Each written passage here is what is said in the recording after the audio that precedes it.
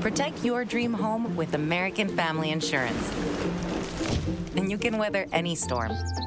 You'll also save up to 25% by bundling home, auto, and life. American Family Insurance. Get a quote. Find an agent at amfam.com. Products not available in every state. Discounts may not apply to all coverages on an auto or home policy. Discounts do not apply to life insurance policies. Visit amfam.com to learn how discounts may apply to you. American Family Mutual Insurance Company, SI, and its operating companies, American Family Life Insurance Company, 6000 American Parkway, Madison, Wisconsin. Well, friends, welcome back to the Andrew Giuliani Show. Look, as many of you know firsthand, COVID regulations impeded many New Yorkers' civil liberties over the last 3.5 years, myself included. COVID mandates cost thousands of first responders and other New Yorkers their livelihoods. While the left preaches bodily autonomy to excuse even late-term abortions, when an unborn child can live on its own, your body, your choice did not apply when it came to the COVID shot. Today, we're going to talk about a rule that Governor Hochul and the Department of Health Commissioner Mary Bessette enacted back in early 2022, which could be potentially devastating to the civil liberties of New Yorkers. This regulation, 10 NYCRR 2.13, would give Governor Hochul and the Commissioner of Health broad authority in dealing with isolation and quarantine, including involuntarily detaining and quarantining New Yorkers. You don't think they would go that far? Just ask those New Yorkers who don't have a job today because they didn't get the jab. When this was enacted, a group of New York's elected officials, including Assemblyman Chris Tague, who will join me shortly, filed a lawsuit to challenge this violation of New Yorkers' constitutional rights. Last year, it was struck down, with the judge saying that the Department of Health exceeded its authority by using rulemaking process for isolation and quarantine procedures. Basically, the judge said that this violated the separation of powers between the legislative branch, or the lawmaking branch as we know it, and the executive branch, the governor, commissioner of health, etc. This was challenged by the New York Attorney General, our great friend Letitia James. Yeah, I'm being facetious, of course. This was challenged in the Court of Appeals by James, and sadly, just last week, the Court of Appeals reversed this ruling. But get this, they reversed the ruling based not on any of the facts of the case, but they said that New Yorkers and their representatives who were voted into office to represent New Yorkers in Albany in the lawmaking process did not have standing. Now, if did not have standing, if that sounds familiar to you, that's because many of the election cases in 2020 were thrown out with the claims that citizens did not have the standing to bring the case to the courts, and facts were never heard. In Trump's case and other citizens who brought challenges to the court regarding the 2020 election, anytime the court actually allows a case to move forward, he or they have won 74% of the election cases, a stat that most of the legacy media will never, ever tell you. In this case specifically, the New York Court of Appeals ruled that Assemblyman Chris Tague, State Senator Borrello, and Congressman Mike Lawler, among others, did not have the standing, even though they are New York citizens who may be affected by this and certainly represent New Yorkers who will be affected by the implementation of this rule. They were elected by the people of New York to represent them in matters like this. And the court tossed logic aside and said they do not have standing. Wow. And without any further ado, let me welcome New York State Assemblyman Chris Tague. Assemblyman, how are you today? How you doing? I am great, Andrew, and it's an honor and a pleasure to be on your show. You're a great friend, a great American, and it's a true honor to be on here today with you, my friend. Well, the honor's mine. Thank you very much for taking the time. And thank you very much for all the New Yorkers that have expressed their concerns with this, for actually putting your time, your effort into this. You're a tremendous public servant, as we like to say, and we'll get into maybe a little bit of this, America's Assemblyman over here, so thank you for everything you do. Well, look, I dug through this regulation that the governor proposed, and as did the commissioner of the Department of Health. And I want to read one particular section to you and get your reaction. This is on page 18. It's section I for those of you that are looking for this. And this codifies in regulation the requirement that local health departments send reports the department during an outbreak. That's a grammatical error that I actually read. You could read for yourself in the report there. That's why I stuttered there. But this new section 2.13 added to clarify isolation and quarantine procedures. One, clarifies that the State Department of Health has the authority to issue isolation and quarantine orders, as do local departments of health. Two, clarifies locations where isolation and quarantine may be appropriate. Three, sets forth requirements for the content of isolation and quarantine orders. Four, it specifies other procedures that apply when a person is isolated or quarantined. And five, it explicitly states that the violation of an order constitutes ground for civil and or criminal penalties. Assemblyman, what's your reaction to that? Shocked, disappointed, angry, disgusted. You would expect something like this in a third world country that we have a dictator, not in the free states of America. This is one of the reasons why we brought the lawsuit, impending on people's constitutional rights. And this isn't a Republican or Democratic issue, Andrew. This is an issue about we, the people, and the government having too far overreach and too much power. It amazes me. There's a little bit of history behind this. This was actually a legislative bill that was introduced by Assemblyman Nick Perry in 2015. Now, he could not get a co-sponsor in the Assembly. Even the leftist of left members of the Democratic majority in the New York State Assembly would not sign on to this bill. It was so bad that they couldn't even get anybody in the New York State Senate on the Democratic side to take the bill. Governor Cuomo at the time inserted this as public health law. We were getting all kinds of calls from constituents, and we said, you know what, enough is enough. Once Governor Cuomo had inserted this in as public health law, we said we have to take action. And I assume, and we'll get through this, that's probably where the separation of powers comes in, that the original judge ended up saying that this really was a violation of the separation of powers, if I'm not mistaken. That's correct. Yeah. So another thing I wanted to talk about was originally when this was challenged, when you guys ended up taking this to the court, the judge who originally heard and ruled against the state, Judge Ronald Plotz, said that this not only violated the separation of powers in the executive branch creating this rule, but it also lacked any due process protections. What would this mean for New Yorkers' constitutional rights if these rules were implemented? That's the whole problem. What constitutional rights? This quarantine regulation obliterates your rights. You literally have no rights under this regulation. You have no right to due notice before they lock you up or lock you down. You have no right to a hearing, no right to confront your accusers in a court of law, no right to an attorney until after you've been locked up, no right to an impartial judge to decide your fate, no right to try to negotiate your way out of the quarantine. The Department of Health can, with force, and this is the big part, with force of police or law enforcement, remove you from your home and put you in a quarantine facility of their choosing for however long they want, with no process by which you can be freed. And here's the big one, and with no proof that you are actually sick. Wow.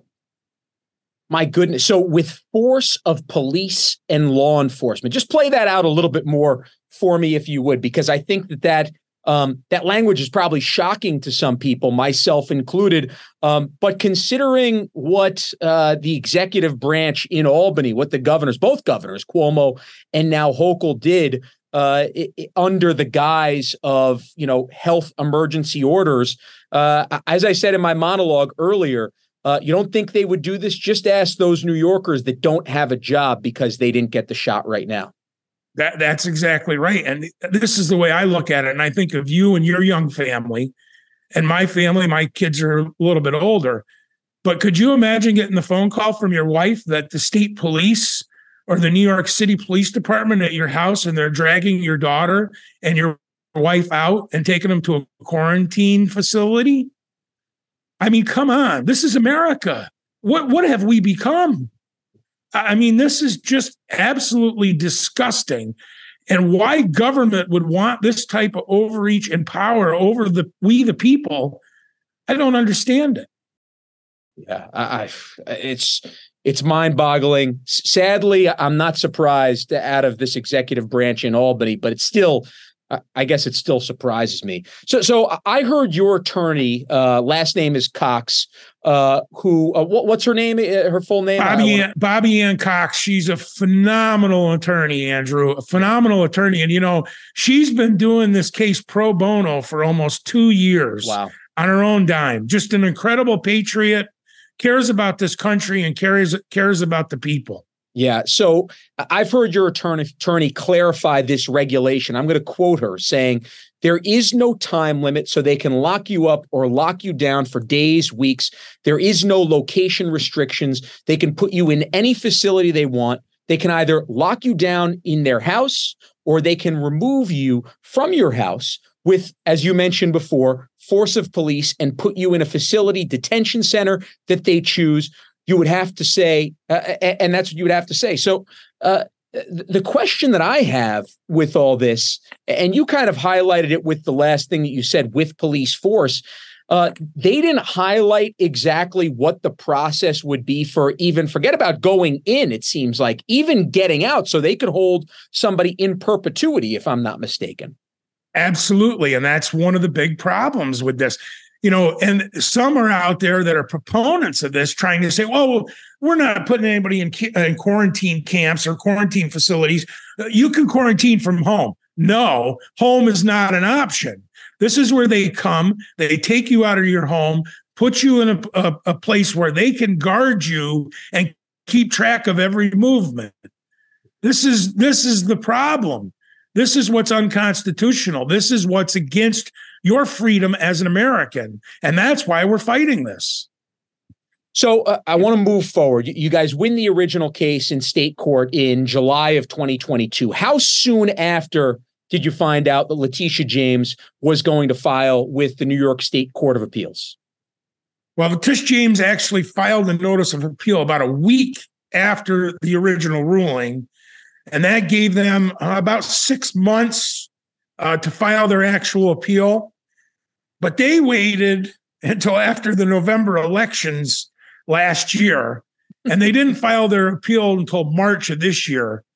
And during that time, they asked the court in January for an additional 2 months to appeal this. So, again, politics at its best here in New York State. Yeah, Assemblyman, you'll have to come on again at some point just to go through all the different things that they held until after the election in November of 2022. Because I could tell you, even in my neighborhood, they held a construction project specifically that the candidate at the time, former Congressman Zeldin, was down there campaigning about. And I know that there are just so many that a lot of New Yorkers haven't heard about that they ended up holding on to for politics. I'm going to ask you a little bit about politics as well. But I want to get into something that I mentioned in the introduction here, which I found appalling and kind of amazing. The Court of Appeals, which just overturned the case, they said it was not because that they heard any of the facts and somehow disagreed with the original ruling that this was a violation of the separation of powers, or they disagreed maybe with the fact that this did not actually respect New Yorkers' due process rights, but they threw it out because they claimed that you had a lack of standing. Now, explain to me how it's remotely possible that you or Senator Borrello or former Assemblyman, now Congressman Lawler, elected in New York to preside over the lawmaking process, among other things. How do you not have standing when it involves new regulations that will have a direct effect potentially on you, but certainly on your constituents? Andrew, that is the great $64,000 question, is why we don't have any standing. And I wish I could answer that. They're saying it's not possible that sitting legislatures, we say that we don't lack standing to challenge this. It's agency overreach into the lawmaking realm. The governor and her Department of Health made a law, though they called it a regulation, which it's really a law, and they don't have the power to make laws. We all know that. Only the legislature does. They stole the lawmaking power of the legislature, and it's a clear violation of the separation of powers. Plus, Judge Plotz also struck down the regulation since it clearly and severely conflicts with the 70-year-old quarantine law that's already in place. Agencies in New York State cannot make rules or regulations that conflict with our laws. We don't live in a monarchy, and the executive branch cannot ignore laws and write rules that they like better. Unfortunately, that's not how the Constitution works. I still just don't understand how on earth they could come to the you don't have standing. And if somehow they say, which is shocking to me, and this doesn't have any merit, that currently elected members of the Assembly and the State Senate don't have standing in bringing up a suit that would directly affect their constituents. You guys also have a group, I think it's called Uniting New York State. I could be wrong about that. What's the... Yep. Yeah, Uniting New York State. Uniting New York, yep. Right, that also brought it. So it makes zero sense whatsoever. And I can't believe that actually you would have judges that would throw you guys out for a lack of standing on this. Well, here's the whole thing, Andrew. The other thing is this case was not decided in the appellate division off the merits of the case. Mm-hmm. It was a cop-out. They knew if they did the right thing, they had to rule against the governor and Tish James, and they weren't prepared to do that. And that's the shame. That's, again, where we, the people, lose and where we play politics. If they had made the right decision, they would have followed right in the footsteps of Judge Plotz and found this to be unconstitutional, and we could have moved forward. Well, I'll put this part of the conversation to bed just in saying kind of to our listeners and everybody watching that there is, in my opinion, nobody that has more standing to bring this than you, than Senator Borrello, than former Assemblyman, now Congressman Lawler, certainly any citizen of New York who would be affected by this should. But on top of you guys being citizens of New York, you guys were duly elected members of the Assembly, of the State Senate, now a member of Congress. There's nobody that has more standing to actually bring this than you guys in particular. So look, I want to now talk a little bit about the next process, what the next step is the Court of Appeals has overturned this. What's the next step, and will you guys appeal this ruling further? Yes, we are going to appeal it. Bobby Ann Cox, our attorney, is already working on the appeal. As you know, the problem is with the Court of Appeals is they have to agree to listen to your case. So that's going to be the first hurdle. But she's getting the troops together, getting our information together. Like I said, she's been working on this case around 2 years pro bono. She's been doing it on her own, but we've had lots of great partners. Lee Zeldin has spoken out on this several times. Congresswoman Elise Stefanik, of course, Congressman Mike Lawler. He's part of the party. We have some folks that also filed briefs in the Assembly. Leader Will Barkley and Assemblyman Andy Goodell from Western New York, who's a brilliant legal mind. So we've got partners. But I keep trying to tell people we have supporters that are Democrats. This is not a Republican Democrat issue. This is a we the people constitutional issue. If you're a Democrat and you care about your freedom and you care about the Constitution, you should be on our team. That's what this is about. This is about protecting our freedoms, protecting the American way, and protecting the Constitution of the state of New York and the Constitution of the United States of America. Without that, we have nothing. I'm not going to add to that because I can't say anything better than that. That's exactly right. Bingo. Just if you guys want to hear my thoughts on it, just repeat everything that Assemblyman Tague just said because it's perfect. So look, this is the elephant in the room and something we kind of touched on before. But how much is politics at play in this case? It's like I said at the beginning of this. You asked me what I thought. I'm disappointed. I'm angry, and I'm embarrassed to be a New Yorker with regards to the judiciary in New York State. It is my feeling that the judiciary in New York State over the last few years has become nothing but another arm of the party rule of the Democratic Party in New York State. And we've seen it in many other things. We have a good friend, the former president of the United States, that's going through the same thing in court in Manhattan right now, where we allow judges sit on the bench that put politics ahead of the law and the American people. And it's really a shame. And I never thought someone that cares deeply about the Constitution and American government, I never thought I would say this, but I think that this decision by the appellate division was just a cop-out. It kept them from really making a decision based on the merits of the case.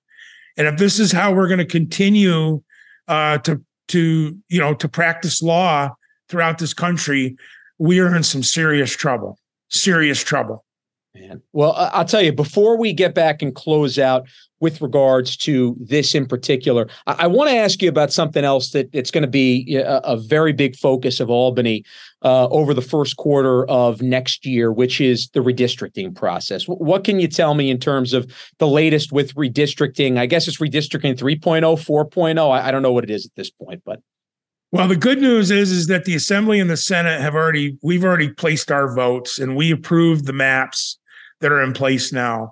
This is another example of the Democrats didn't get their way. So now we just take it to court and, we'll find judges that will rule in our favor. That's my feeling.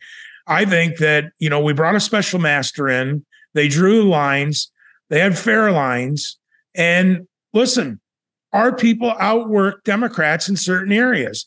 Mark Molinaro, Michael Lawler, these are guys, Brandon Williams, these are guys that worked their tail off and they won an election in districts that Joe Biden had won in 2020.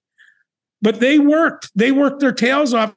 And let me tell you this, they've done an excellent job in Washington for us since they've been there. And I hope to God we send them back. But as far as the redistricting case goes, I have to give a lot of props to John Faso and Ed Cox. These guys have been relentless, and also Lee Zeldin. These guys have been all through the state. They've been working their tail off to try to defend this. And, at the end of the day, hopefully common sense and the rule of law will prevail. And I want to just be clear, when you say the Assembly and the state Senate ended up approving these maps, just in case you don't know, the Assembly and the state Senate, they actually are run by Democrats, super majorities in both the state Senate and the Assembly, and they voted on this. So it's not just a matter of Republicans voting on this. This was the bodies at large. Is that correct? That's correct. It passed with a majority in both houses. So you needed at least 76 votes. In our House, the Democrats hold 102 seats, and it was unanimous. These redistricting maps were unanimously passed in both houses. The current redistricting maps. Well, My goodness. Well, look, I want to get back to, there's certainly be plenty of time to talk about redistricting as we go forward here in the next couple of months.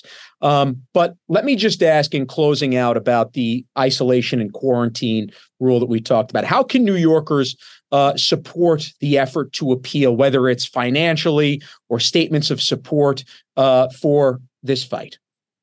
I think the best thing to do is to go to www.coxlawyers.com. And you can click on the button. You can either get involved, get more information about the case, or if you're inclined to donate money towards the cause, we would ask you to. That would be great.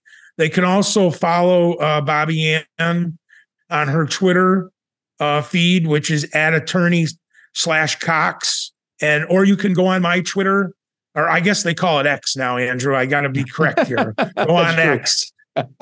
They can go to Chris WC Tague, or they can go to @Senator Borrello or @Lawler for New York. We would love to have you go on, like, and share our posts with regards to this case. But I think that most importantly, if you want to get involved, the best thing is to talk to Bobby Ann. She's been fighting this since day one. And by the way, when we talked about redistricting, she's actually working on some of the redistricting stuff too. So, and lastly, I think contact the governor's office and tell her not to reissue this horrendous regulation. I think that would be another big thing. I heard some rumors that there are some bipartisan groups that are going to do some protesting at some Senate offices in the next couple of days. I haven't been privy to all that information, but I'm hearing bipartisan people that love and care about freedom and our Constitution are actually going to do some protests at some New York State Senate offices in the next couple of days, just to let their senator know about their displeasure about this law, and they would love for their senator to call the governor and tell her to knock it off. Well, Assemblyman, America's Assemblyman Chris Tague, I want to thank you very much. And by the way, for those of you guys that haven't seen Chris actually speak live, he's one of the best speakers you're ever going to see.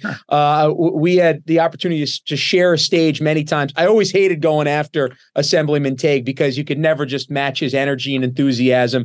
But I just want to thank you very much for everything that you're doing for the state of New York and standing up for our constitutional rights, Assemblyman. And Merry Christmas season to you and your family.